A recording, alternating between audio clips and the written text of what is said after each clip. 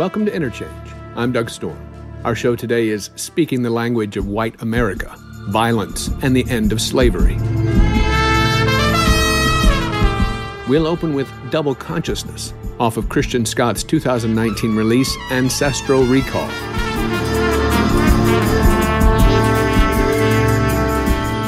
In the August Atlantic Monthly of 1897, W.E.B. Du Bois published Strivings of the Negro People, in which he introduced the term double consciousness. Quote, "This sense of always looking at oneself through the eyes of others, of measuring one's soul by the tape of a world that looks on in amused contempt and pity.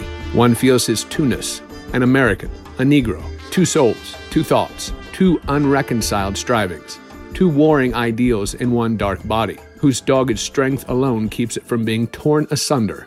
The history of the American Negro is the history of this strife, this longing to attain self-conscious manhood," unquote. To be both black and American, an unresolved two-ness still. In her book, Force and Freedom, Black Abolitionists and the Politics of Violence, Kelly Carter Jackson contends that the history of abolitionism, of anti-slavery, in the U.S. has been a tale told by white supremacy, that it was seen as the white man's burden to give the blessings of freedom. Yet to be black and an American, male or female, was to assert instead that freedom must be taken. Black abolitionists had to throw off the restrictive tactics of moral suasion and pacifism preached by white abolitionists that had yet to alter the terrible fact of bondage.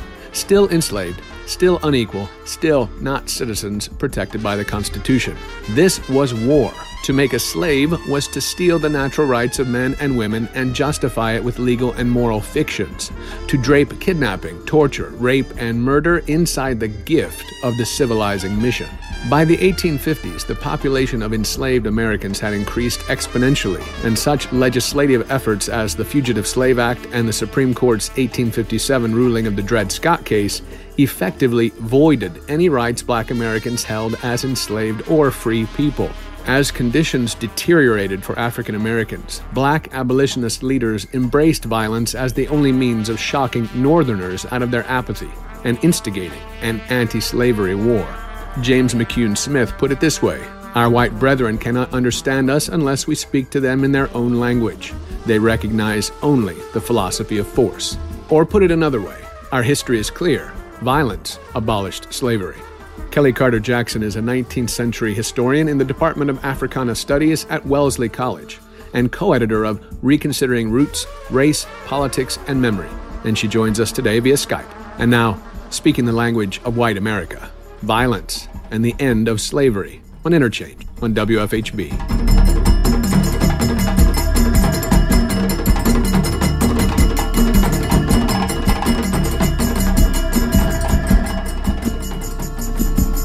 Kelly Carter Jackson, welcome to Interchange.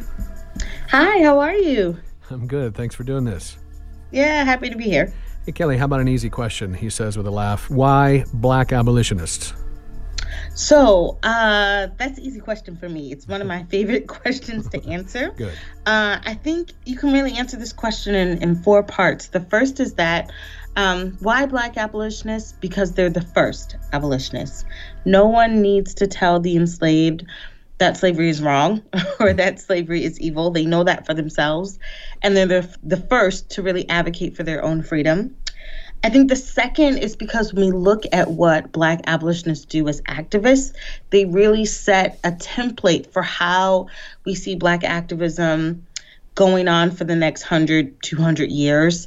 A lot of times my students will look at my work and they'll say, oh, that's just like the civil rights movement. And I'm like, yes, but 100 years earlier. Yeah. So I really want them to understand that, you know, black activism does not start in the long freedom struggle or during the civil rights movement, but that we can look to black abolitionists and leadership for their role and their template and their blueprint in achieving freedom.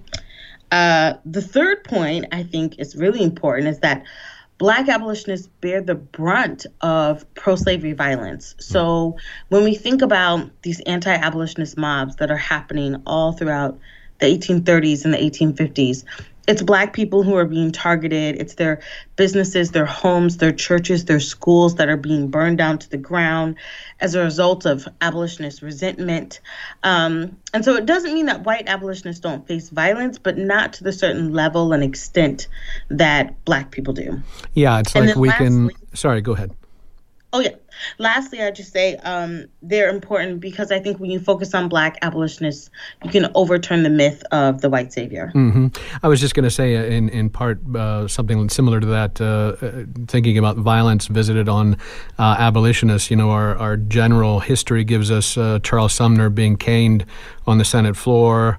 And that's kind of it, right? So, but it's an important point, right? And one in which we try to figure out how we go back and get some of this history where we reflect on who actually is not only bearing the brunt of all this, but sort of taking charge of it as well. One of the things that you point out in the book is that that there is history here that Black abolitionists use to sort of give themselves strength as well. Even the history of quote unquote white America, right? The idea of the American Revolution and the Founding Fathers is on everyone's lips all the time in this country, and it's that very revolutionary spirit. It's those words that the Founding Fathers give to us in terms of revolution that give Black abolitionists power as well. Yeah, absolutely. I think Black abolitionists are looking at the Founding Fathers and they're saying, co-sign, we totally agree. Give me liberty or give me death. Mm-hmm. And they believe in that wholeheartedly. But it's not the only revolution they're looking at. Mm-hmm. I spent a good bit of time talking about the Haitian Revolution and how while we can look at the American Revolution for sort of providing the rhetoric for understanding liberty and equality, it's really Haiti that sets the template and the precedent for establishing a free Black nation that not only abolishes the institution of slavery, but actually gives equality to former slaves. So Haiti is extremely important, and it's also the revolution that put the fear of God into Southern plantation owners as well. Oh, yeah. I mean, Haiti is like the proverbial boogeyman. Mm-hmm. I say in the book that I think Haiti was not just a noun, not just a person, place, or thing. Haiti was a verb, right? So when people talked about Haiti, they talked about the fear that came along with a Black brutal rule and all of the rumors that spread about the violence that was happening in Saint-Domingue, also known as Haiti. Mm-hmm. And that terrified white Southern slaveholders and into thinking that, if this can happen to the French, maybe it can happen to us as well. You're listening to Interchange on WFHB. I'm Doug Storm. Our guest is Kelly Carter Jackson, historian in the Department of Africana Studies at Wellesley College, author of Force and Freedom, Black Abolitionists, and the Politics of Violence. So we mentioned decentering the abolitionist movement, sort of decentering the white voice, the white spirit of it, in a sense, to find its actual strength in Black abolitionists. But there is a partnership there, obviously, as well, in especially particular in the Quaker community, right? Mm-hmm, for sure. I mean, when the white abolitionist movement is formalized in the 1830s, Black abolitionists are their number one partners. And so when we think of the history of the Quakers are kind of the first religious group to really get on the bandwagon with abolitionism and talking about the evils of slavery. But when the organization becomes the American Anti-Slavery Association, that's when you start to see more like cross-cultural collaboration between Black and white activists. But I try to tell my students all the time that there's not a stereotypical abolitionist. You can be Black or white or free or born enslaved or fugitive or wealthy or poor or a woman. It didn't really matter. There were hundreds of abolitionists. And so I would never want them to think that the stereotypical abolitionist is a white male or even a white Quaker, because there were some Quakers that were apathetic towards slavery. Sure. Well, we did a whole show on Quaker slave owners. So certainly not. So your book opens with a kind of call to arms. It's David Walker's The Appeal. That's, I think, 1829 when that was published. This is an actual call to violence, to stand firm against slavery in the only way that I suppose David Walker felt could make a difference. Mm-hmm. I think it's really important when reading David Walker because he writes, I would say, next to Henry Highland Garnet, one of the most radical writings of the 19th century. But I think what people are quick to go to is this sort of like, he talked about violence. He said he used violence. But really what he's talking about is what I like to call protective violence or this collective self-defense, and that he's not saying slit your master's throat for the sake of, for the sake of slavery. He's saying if we can't abolish slavery peacefully, then you give us no other option but to use warfare, because slavery is warfare and ought to be approached as such. And so the idea of self-defense or collective defense, or what I like to call protective violence, is completely legitimate to him. And he rationalizes it by saying, like, this is our God-given birthright to protect our mothers and our wives and our children. And so I think that it's radical if you think of Black people using violence for anything, it's radical. But if you think of it simply as the protection of the oppressed and the marginalized and people who are trying to preserve their own humanity, then it's actually really quite rational. Now, Walker's appeal, as I said, was, what is it, in a sense, hushed up, or it didn't get as much, interest or... Oh, yeah. I mean, it was wildly popular, but highly controversial. Right. So, this was a pamphlet that had to be smuggled in to the South. People talked about it in whispers. You didn't want to announce what you had.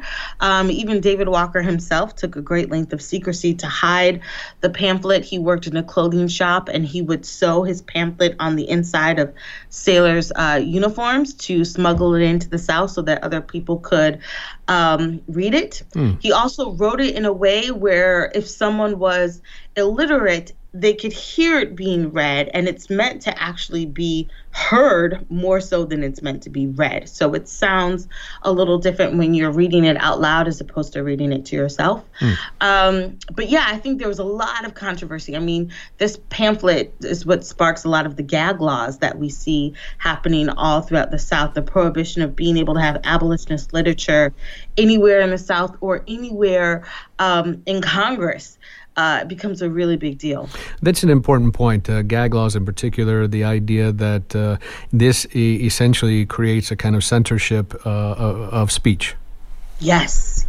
And that's why it's a big deal when, some of my students are from Illinois. I used to live in Illinois. And aside from Charles Sumner, we always talked about Elijah Lovejoy. He was the white abolitionist who was killed by a mob. And this was when they destroyed his printing press for the fourth time. So they understood very much that the pen was the sword. And so every chance they got, they tried to destroy his printing press. And it was the fourth time where he, comes out armed with the gun purely to defend himself and maybe to scare off the mob, that they wound up taking his life and his press. But what was most disturbing was the propaganda, the abolitionist propaganda that was being sent all over the country. So that's Elijah Lovejoy was in Alton, Illinois, actually, on the river there. Yes. Yeah. So this is a point in the book where you start to, I guess, juxtapose or counterpose the Lovejoy, who takes up arms, and William Lloyd Garrison, who sort of is critical of this, right? And we need to talk about Garrison. Obviously, we'll hold him for the next segment, but he's critical of this for not being a Christian act. Oh, yeah. He says, Lovejoy is a martyr, but strictly speaking, he's not a Christian martyr. And he says he can't, praise the minister who took up arms in self-defense. And he did not believe in retaliating. He did not believe in any form of violence, even if that violence is used to protect yourself, your family, or your community. He's a turn the other cheek kind of guy. Pretty much. Turn everything and see what happens. Let's use this time. That's a good time for a break. So let's take a break. This is Wade in the Water, performed by Mavis Staples off of the 2008 live album release, Hope at the Hideout. More on Black abolitionists and the politics of violence when Interchange returns on WFHB. Stay with us.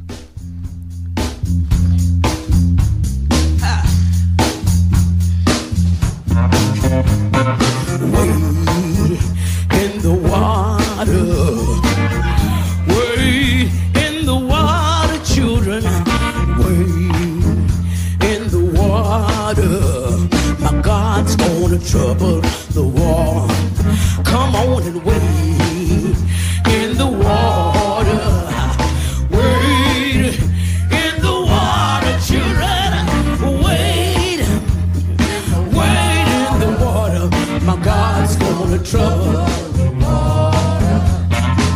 See that host dressed in white. Support for WFHB, support for Interchange comes from Limestone Post, an independent online magazine covering Bloomington and the surrounding areas.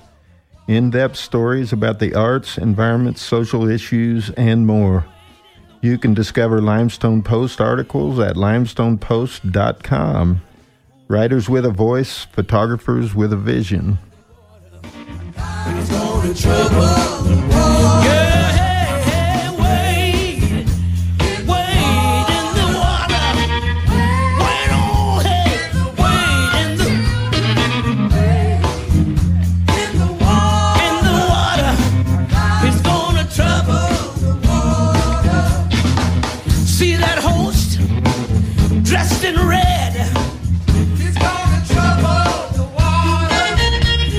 Looks like the children and Moses led. He's gonna trouble the water. If you don't believe I've been redeemed, he's gonna trouble the water. Come on and follow me down by the Jordan stream. He's gonna trouble the water. One of these mornings, and it won't be long. You're gonna look for Mavis, and I'll be gone. I'm going to glory to sing and shout. Nobody's there, nobody's there, nobody's there.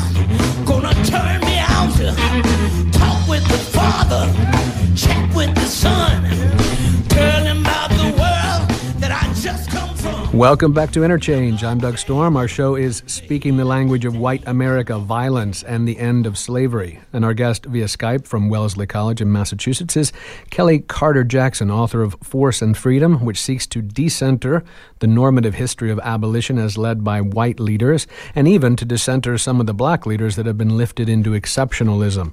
In our first segment, we were able to, I guess, give a brief sketch of the background of abolitionism. And sort of focus on black abolitionists taking charge as they could and trying to get underneath the story of white abolitionism, while of course understanding that white abolitionists were good actors in this as well. Although we might cavil on that a bit. And so Kelly Carter Jackson, let's go to, I guess, William Lloyd Garrison as I suppose the primary white abolitionist that many people might actually know. Yeah, he is. He's sort of the go-to. I mean, I think when I think of the abolitionist movement, I think of William Lloyd Garrison, and I think of the radical Republicans. I think of, Charles Sumner or Thaddeus Stevens, or maybe you think of Uncle Tom's Cabin or things of that nature. But Garrison definitely dominates the movement in terms of his sentiments towards moral suasion and how he believes that slavery will be abolished by morally persuading slaveholders that slavery is wrong and evil and a sin. And so his ideology really sort of monopolizes the movement for decades, I would say, at least into the 1850s. And so I start with him because he's a great way to talk about this dueling divide of how we think about the end of slavery coming about. So let's be more clear, I think, on moral suasion, right? So Garrison wants to just just teach those slave owners that they need to be better people. Is that it? Yeah, it sounds, today I think we think that's a bit ridiculous, but he believed in slavery as a sin. And furthermore, at the moment in which the abolitionist movement is really having its genesis, the country nationally is experiencing what we call a second great awakening, which is this great religious revival where preachers all over the country are basically telling people to repent, that Christ is coming back, he could come back tomorrow, and don't let him come back and find you a slaveholder. And so for, very small exceptions, there are a couple of small time planters that do feel this impulse and have a change of heart and wind up freeing their 2 slaves or their 3 slaves when they die, or things of that nature. But for the most part, the planter that owns 20, 30, 50, or 100 slaves is not going to be compelled by this kind of spiritualism that's taking place. But he believed in it. Garrison believed in it fervently. He also believed in not returning violence for violence, and turning the other cheek. Even when he was attacked, Garrison's almost lynched. And he still does not believe in fighting back. It's quite remarkable, his commitment to his beliefs. Well, he's also anti-politics, right? Yes, he believed that the Constitution was completely pro-slavery. And after, I believe it's the Fugitive Slave Law, he actually sets the Constitution on fire. So he was a radical. Even though we might not always agree with his politics, I can appreciate, his steadfastness and his core values. They stayed the same all throughout his life. Well, as I said, I think one could argue there is a problem here when we think about a way to convince people of a wrong that is entrenched and that is on its face a wrong, on its face an evil. To imagine people as property and then to find ways to think about it differently or to have to argue about that fact is just really ridiculous, right? So even in the context of those particular people like to say, well, put yourself back in those times. I'm like, well, I think pretty much everybody knew it was wrong. So I don't think there's a way to argue differently about it. But here is the issue. Moral suasion is a delay. Moral suasion is like saying we can't have slavery be done right now because it'll cause problems. It becomes, that's an argument too. It's moral suasion to me becomes almost the same kind of argument as the economic argument or the argument that to stop slavery is to not only harm the enslaved people, but to harm everybody else in the economy as well. And, for sure. I think there's this belief that, and I can't remember who said it. Maybe it was Martin Luther King Jr., but he said, in the face of justice or in the face of injustice, patience is not a virtue, it's a vice. Right. And that you cannot encourage people to wait for their freedom, to wait for their justice. And I think the same thing applies in the 19th century when we're thinking about slavery. Someone who's enslaved, who's been separated from their child, who's just faced a beating, can't wait another 10 years, 20 years, can't wait another moment. And so that sense of urgency is so clear for African Americans.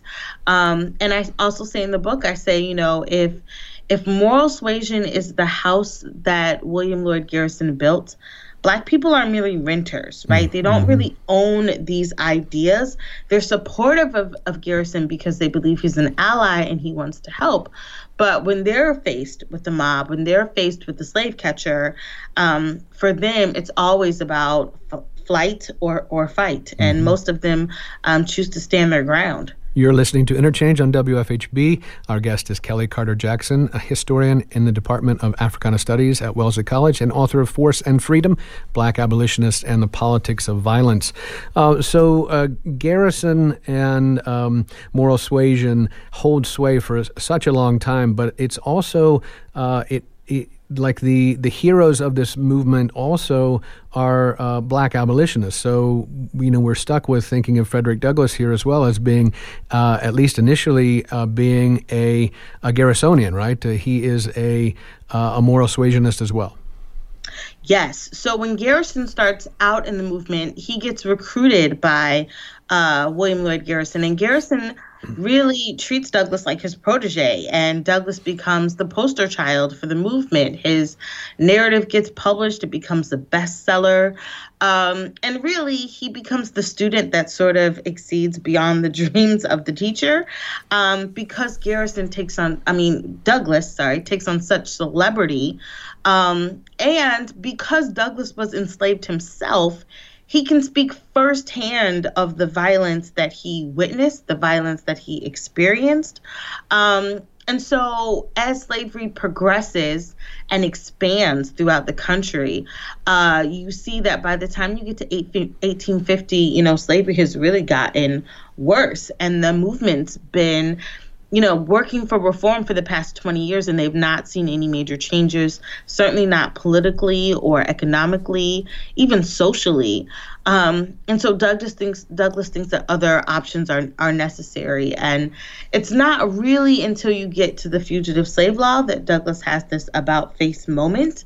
But even before that, we see that Douglass is a renter when it comes to moral suasion, because there's times when he was attacked by a mob in Pendleton, Indiana in 1843, and he jumps into the mob and starts fighting. The times when he was enslaved, and he talks about his famous fight with Mr. Covey, and he says that is the moment he felt like he was a man. So violence has a very interesting relationship for Douglass that he can't really pivot away from in the way that Garrison can. Right. He's an interesting character, contradictory like many of us are in so many ways, and but it is part of the sort of pulling away from being a celebrity or being cheered by white abolitionists in many ways. Yeah. He has to contend with that fame. Yeah, that's a part of his issue as well. He does. And it's funny, too, because other black abolitionists like Henry Highland Garnett really called Douglass out. They're like, you're a fame whore. Okay, I'm not quoting. Yeah, I don't think that's in the documentary record there. Not exactly what he's saying, but they're Garnett, really uses some harsh words. He calls Douglass a coward, and he basically says, you won't speak up to violence because you've been seduced by fame, you've been seduced by celebrity, and you love the clap of the audience. And he really goes in deep on him, and I think that there's validity to what Garnett is saying. Right. He's saying don't get so caught up in this wealth and their praise and their hand claps and forget about the people who are in bondage and what they've gone through, and that millions of people are still stuck without the possibility of escape, and without the possibility of using anything other than force. Yeah, there are no options. You don't get to vote. You don't have any rights. So what else is there to do? Exactly. So I had just finished David Blight's biography of Douglass, and one of the things that struck me throughout was the sort of funding nature again of white abolitionists and philanthropist Gerrit Smith in particular was giving money constantly to many abolitionists and constantly to Douglass as well. And Douglass throughout is somewhat always begging for money from Gerrit Smith. It's very frustrating to read it and think, here's a guy that's like, the orator for the movement, and he's literally asking for $10 from a, what would be today, I guess, at least a multimillionaire, Gerrit Smith. Yeah. It's kind of sure. Yeah. Douglass is so complicated. I also read David Blight's biography. I loved it. It's good. I thought, it's a thick biography, but it's so it reads very quickly, and it just gives you, I think, a different perspective on Douglass that we don't always appreciate. And that is, Douglass has never had a day of formal education in his life. He doesn't really have a formal job like a carpenter, let's say, or a skill in the way that we would think of a blacksmith or someone who is working for income. His skill, his talent is his words, his voice, and he has to be on the lecture circuit. He's constantly gone away from home, and preaching abolitionism is the only way that he can make money. And so, it's very interesting to me to see how Douglass has to, in this very paradoxical way, use the institution of slavery in order to provide his own income. Well, he is also a fine example of, as you say, using words, having started a paper, taken over a paper, merged with another paper. Throughout his whole career, he's also writing editorials constantly. And this is a common feature of the period. Obviously, there's no internet. There's these broadsheets and papers that are constantly printed. For sure. And it's hard work. Well, I was just going to say, I looked at one the other day. You can download a lot of these digital copies, and I thought to myself, oh my God, they put all these letters, like these are hand presses, right? And they're just like such large, these large papers with tiny little print, and I was like, oh, that's ridiculous. Yes. It's really, being an editor or a publisher at that time is very expensive. It's not everyone can afford to buy the newspaper. So a lot of times you're finding yourself in debt. So yes, it goes without saying that this is not, being an abolitionist is not a profession for the faint at heart. No, not at all. It's time for another break. This is Follow the Drinking Gourd, performed by Richie Havens off of the 1991 release Songs of the Civil War. More with scholar and author Kelly Carter Jackson on using force for freedom to offset the force of bondage. Stay with us on Interchange.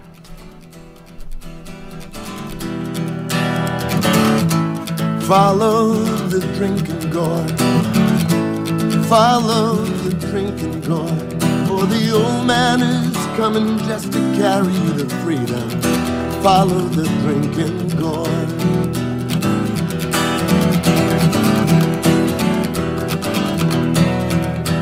When the sun comes back and the first quail calls, follow the drinking gourd.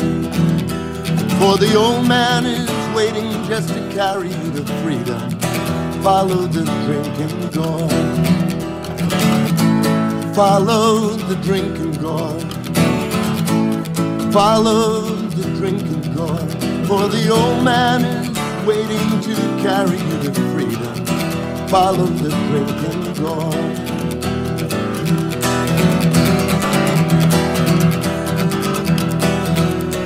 Well, the riverbank makes a mighty good road. Dead trees will show you the way. Left foot, peg foot, traveling on. Follow the drinking gourd. Follow the drinking gourd. Follow the drinking gourd. For the old man is waiting to carry you to freedom. Follow the drinking gourd.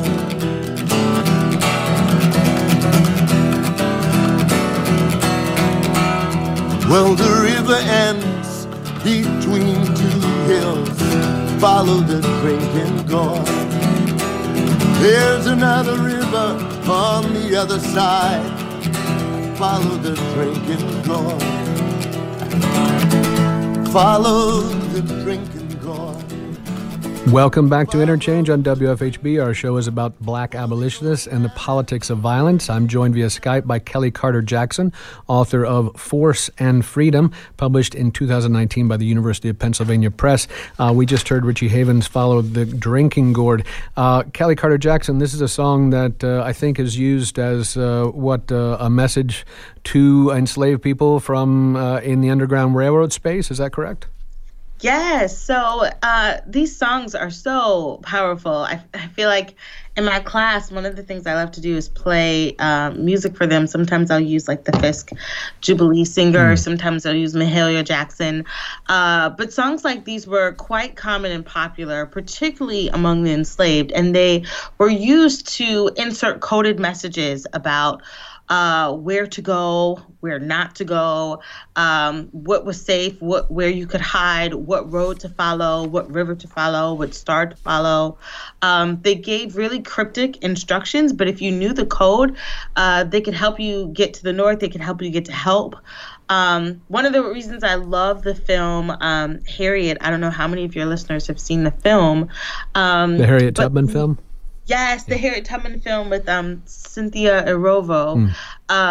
Throughout the film, she's singing music, and she will, sort of hide behind a tree and sing a couple verses of a song, and people know exactly what she means when she sings, different verses of the song. And so sometimes she's telling people she's going away with the song.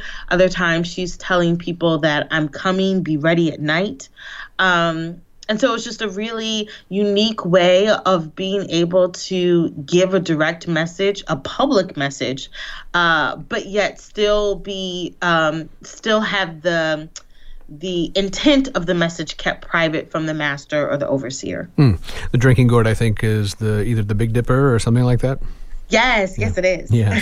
Okay, so we've talked already. We mentioned the Fugitive Slave Act of 1850, and it's that act in particular that really ramps up the violence. And so let's talk a little bit about the Fugitive Slave Act. It's got its its origins actually in the Constitution itself, as you already talked about. Garrison saying the Constitution was already sullied and an evil document because it contained a fugitive slave clause in there as well. Yeah, so the fugitive slave law is actually an old law that goes back to about 1793. And if you've read Erica Armstrong Dunbar's Never Caught, it's a phenomenal book. But she talks about how George Washington even tried to enforce this law to get his runaway slaves to come back to them. And so it's a law, though, that never really had teeth on it, meaning it was difficult to enforce. So slaves could run away. And as long as they could get to a free state, they could find freedom. So in 1850, with the Compromise of 1850, one of the caveats was doubling down on the fugitive slave law.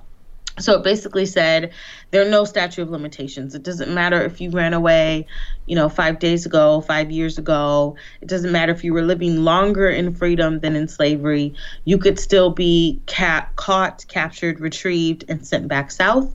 It also made basically Canada the new Mason-Dixon line. So it was the only place that you could go where the Canadian government refused to comply with this law. So enslaved people, former enslaved people, fugitives, and even free people kind of only had two options. They could stay and fight it out, or they could flee and go to Canada, and a good number of them actually do. But in terms of white Northerners, I think the law is really important because if a U.S. Marshal, say they see an enslaved person or a fugitive named Bob, and they'll say, "Hey, you look like Bob. Are you Bob?" And say that fugitive starts running away, then they could deputize anyone on the spot and say, "Hey, you, John, help me go get Bob." And so, and John would have to comply. And if he didn't, he could face $1,000 fine or 6 months in prison for not helping. And so the North hated this law because they said it made them de facto employees of the South or de facto employees of slaveholders, and they did not want to be involved. And it radicalized a lot of people who were apathetic before the law. So it's a game changer in a lot of ways. Yeah, it was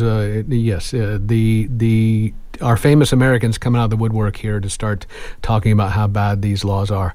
You're listening to Interchange on WFHB. I'm Doug Storm. Our guest is Kelly Carter Jackson, historian in the Department of Africana Studies at Wellesley College, author of Force and Freedom, Black Abolitionists and the Politics of Violence. Ralph Waldo Emerson himself comes out and talks badly about Daniel Webster, and that's, I suppose, a slap on the wrist to Daniel Webster, who probably could care less about what Emerson says about him. But the article in Law in particular is interesting. I actually been reading another book about law at this time in Massachusetts, and I think it was Lemuel Shaw, who was the Chief Justice of the Massachusetts Supreme Court, who tried his best, it seemed always, to find ways to free fugitives or free enslaved people who happened to be in Massachusetts, where there were no slaves, right? So they'd abolished slavery in Massachusetts.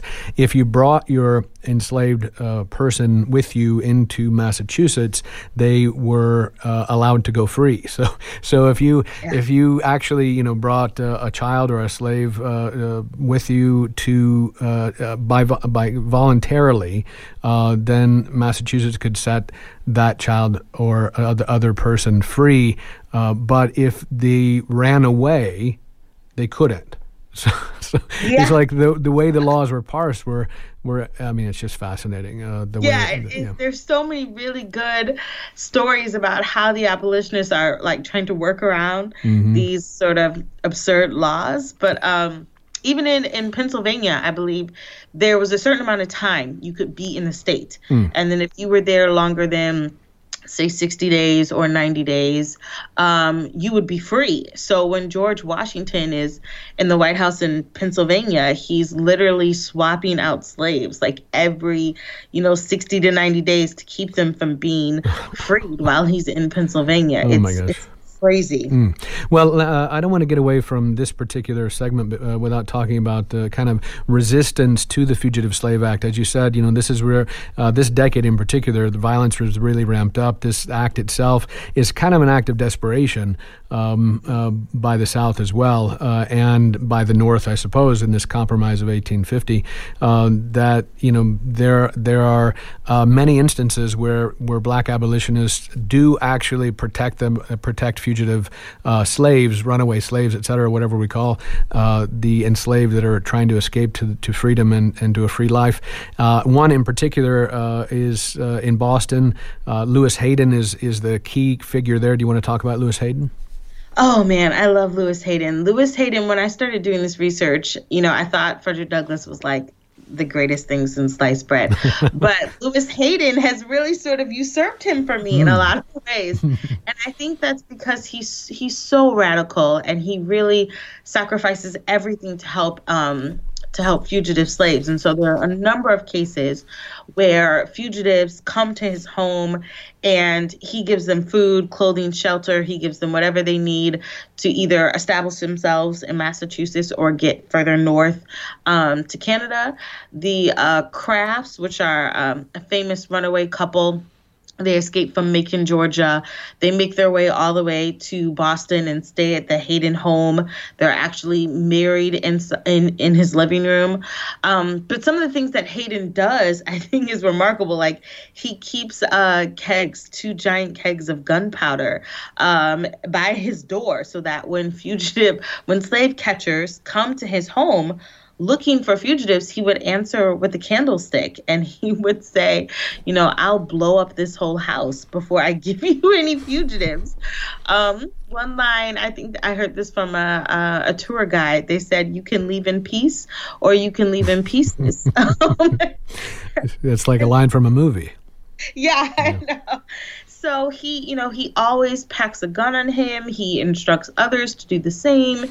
He has bodyguards set up, on almost every corner in Black communities to be on the lookout for slave catchers. And when he sees his friend who, Shadrach or Fred Wilkins, who gets kidnapped, he actually kills a U.S. Marshal. And that's one of the things that I reveal in the book is that, there is a scuffle over, I believe it's Anthony Burns, not Shadrach, it's Anthony Burns that's being kidnapped and they're attempting to send him back to his home state of Virginia. And Lewis Hayden doesn't have a bullet. He takes this chig, which is like this jagged piece of metal, loads it into his pistol and shoots the U.S. Marshal. And the U.S. Marshal winds up bleeding out instantly. They think hit his ephemeral artery and he dies. But people kept saying like, no, you didn't kill him. He was stabbed. And he was like, no, it wasn't a clean cut because I didn't have a bullet. So I just used a jagged piece of metal and I shot him. And he admits this in a letter. And I'm like, oh my gosh, Hayden, you're such a boss. He really did not, cower to any kind of slave catcher. And I loved how his courageous efforts really helped save a number of Black people in the city of Boston. Now, there are many examples like Louis Hayden as well, and it's unfortunate we can't get to them. The Jerry Rescue was interesting as well. The Christiana Revolt as well. Jerry Rescue is in Syracuse, is that right? Syracuse, New York. Yeah. They bum rushed the courthouse and wind up saving Jerry and getting him off to a life in Canada.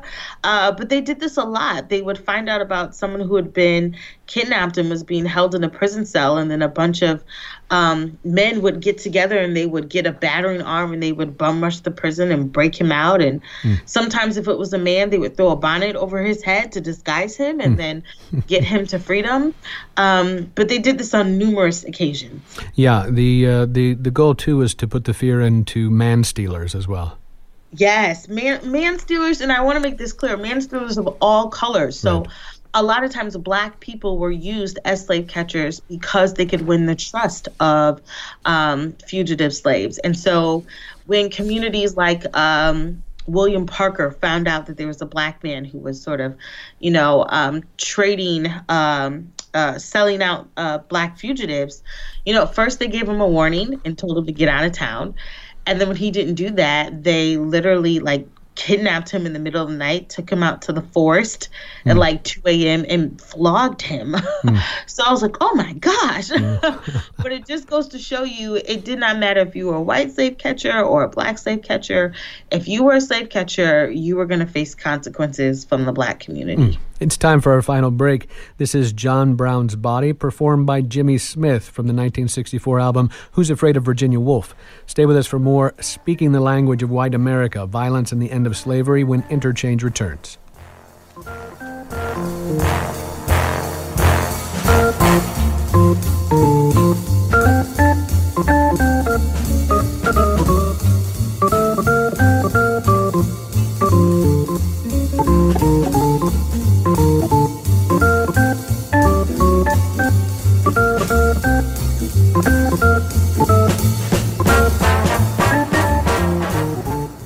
Support for Interchange comes from the Uptown Cafe, established in 1976.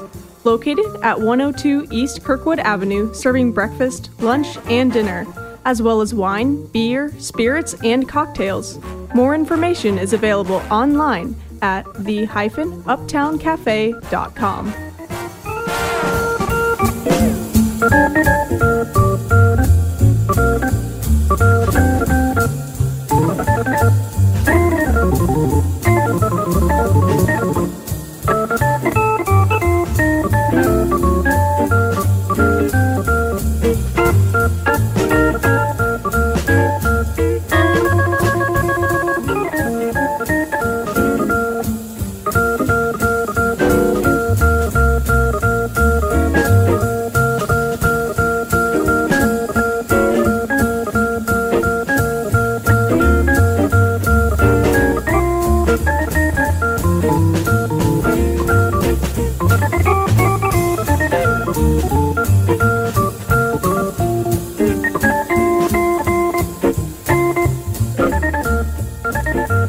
Welcome back to Interchange. Today's guest is Kelly Carter Jackson, author of Force and Freedom, Black Abolitionists and the Politics of Violence. Kelly's joining us via Skype from Wellesley, Massachusetts. Our last segment of the night, it's unfortunate it goes so fast, but you can, of course, pick up Kelly's book, Force and Freedom, and find out more about Black abolitionists and the politics of violence. We're trying to understand what this means, the politics of violence. We kind of skipped over it, or it's just kind of there in this conversation. What does it mean for politics and violence to be together in this particular way? That's a really good question. I think a lot of times sort of assume that people know, but I think I need to be clear that when I'm talking about politics, I'm not talking about Republican or Democrat or sort of the ways that we think of like, political contestants. What I'm thinking of is the idea of violence and how we use violence oftentimes as a way to communicate our political motivations. And so I talk about violence being a political language, that what do you do when you don't have the ballot, when you can't vote, when you're not considered a citizen, or in worst case, you're not considered a human being? How can you advocate for yourself? And so violence becomes a way of communicating or of at least grabbing the attention of those who are in power. So I talk a lot about, how should the oppressed procure their own power, or how do the powerless procure their own power? How should the oppressed respond to their oppression? And a lot of that has huge political implications. Social, yes. Economic, yes. But the way that we think about these ideas and the way that they get implemented or play out politically is so important to me. And so when I look at this moment of the antebellum period, which is intensely political. I mean, from the 1830s all the way up through the Civil War and even past the Civil War through Reconstruction, we're constantly thinking about these questions of oppression and how do the oppressed respond to their oppression, and how do the powerless procure power, and how do we use violence, and when is violence effective, and what does violence mean? And so I really wanted to play around with these ideas and to start thinking about them in ways that I don't feel the field has really addressed. I think that we've been a little timid about talking about violence because we're so used to dismissing it as being bad or wrong or evil. And I wanted to say, well, what happens when you use violence to bring about a greater good, to bring about emancipation? And what is the American Revolution without violence? So, I think that if we're honest with ourselves, Americans have a love affair with violence. I mean, we love give me liberty or give me death. We love sort of the way that violence vindicates or the way that violence proves something. And so I wanted to try to nuance and complicate that conversation without making it seem like Black people were being fanatics. I wanted to really sort of give a rationale to the actions that they were taking. And then even take it into the 20th century, I think we're way too dismissive of the rioter, right? We look at them and we see someone who's like throwing rocks or, stealing TVs, and we're so quick to dismiss them. But it's MLK, it's Martin Luther King Jr. that says a riot is the language of the unheard. A riot is the language of the unheard, meaning this is what happens when we don't empower the oppressed to be able to speak through traditional channels. Well, let's move to violence in I guess the most perhaps famous way in this story in some ways, right? John Brown's raid on Harper's Ferry. It lives in again, I think in our knowledge as a nation. It's one I'm sure is in most textbooks. John Brown is variously portrayed as the first terrorist, as well as the greatest freedom fighter the country has known. Again, lauded by all our transcendentalist friends, from Thoreau to Emerson and so on, but of course pilloried as well. So John Brown is, of course, a white abolitionist, but as I think both Frederick Douglass and W.E.B. Du Bois noted, he was the closest to a black man a white man could be. Yeah.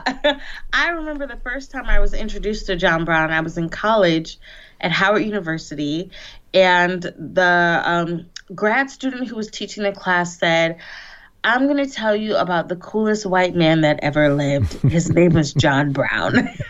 And he started it just like that. And I was like, who is this person?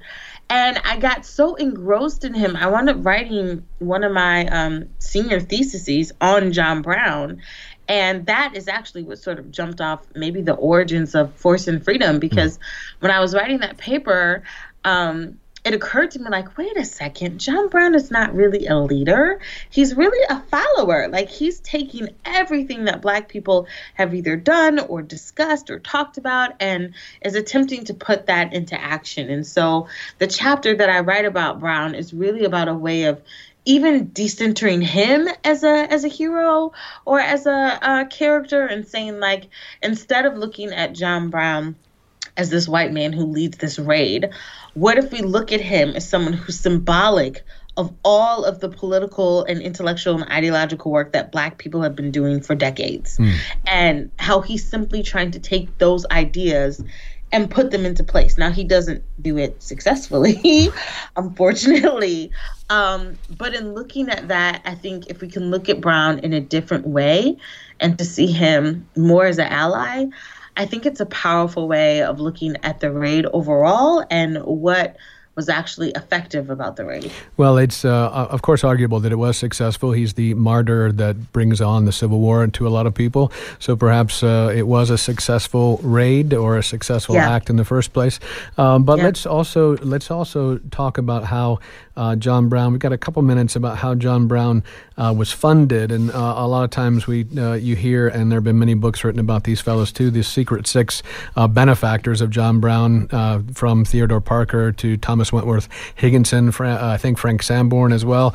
I'm not sure exactly all of them, but the truth is that he had other funding and other supporters, and these Secret Six weren't quite as important as people make them out to be. Oh, yeah. I mean, when the biggest, I think, takeaway from that chapter is Mary Ellen Pleasant. So Mary Ellen Pleasant is a Black woman. She's an abolitionist. She becomes very wealthy. She's an entrepreneur. She helped set up one of the first banks of California. And she is heavily invested in making sure that John Brown is successful. And she donates about $30,000 of her own money to help him be successful in this raid. And, it always jars people to know that the single largest contributor to John Brown's raid was a Black woman from California. But it's absolutely true. And what she does is remarkable. And I think it's not just that she gives so much money, but the fact that, this is a Black woman who was also committed to armed resistance and understood the risk involved, understood what was taking place. She said she would have given him more money if she could. On her headstone, it reads, and this was one of her last wishes and testaments, she just wanted her headstone to say that she was a friend of John Brown's and the greatest friend that we could possibly know, especially given what she sacrificed in order to make part of the raid happen. So to me, that's just, it gives me so much pride to know that, like, it's not just Black men who are invested in armed resistance, that Black women sometimes have more reason than Black men to want to take up violence and to retaliate when they have their children stolen away from them, when they are facing sexual assault, when there's so much of attacks on their body, physically, sexually, emotionally, that Black women are invested in the use of violence as well. And Mary Ellen Pleasant exemplifies all of that. Great. It's a good way to end. That's got to do it. We're out of time. We'll close with John Coltrane's Song of the Underground Railroad, which is said to be based on the melody of Follow the Drinking Gourd. Thanks to Kelly Carter Jackson for spending time with us discussing her 2019 book, Force and Freedom, published by the University of Pennsylvania Press. It's a truly enlightening work, Kelly. Thank you for it. Thank you for having me. Appreciate it. Thank you for listening. I'm Doug Storm. I produce Interchange. We had 2 studio engineers tonight, Dan Withard and Sydney Foreman. Cade Young is our executive producer. Stay tuned for the Jazz Menagerie coming up next on your community radio station, WFHB.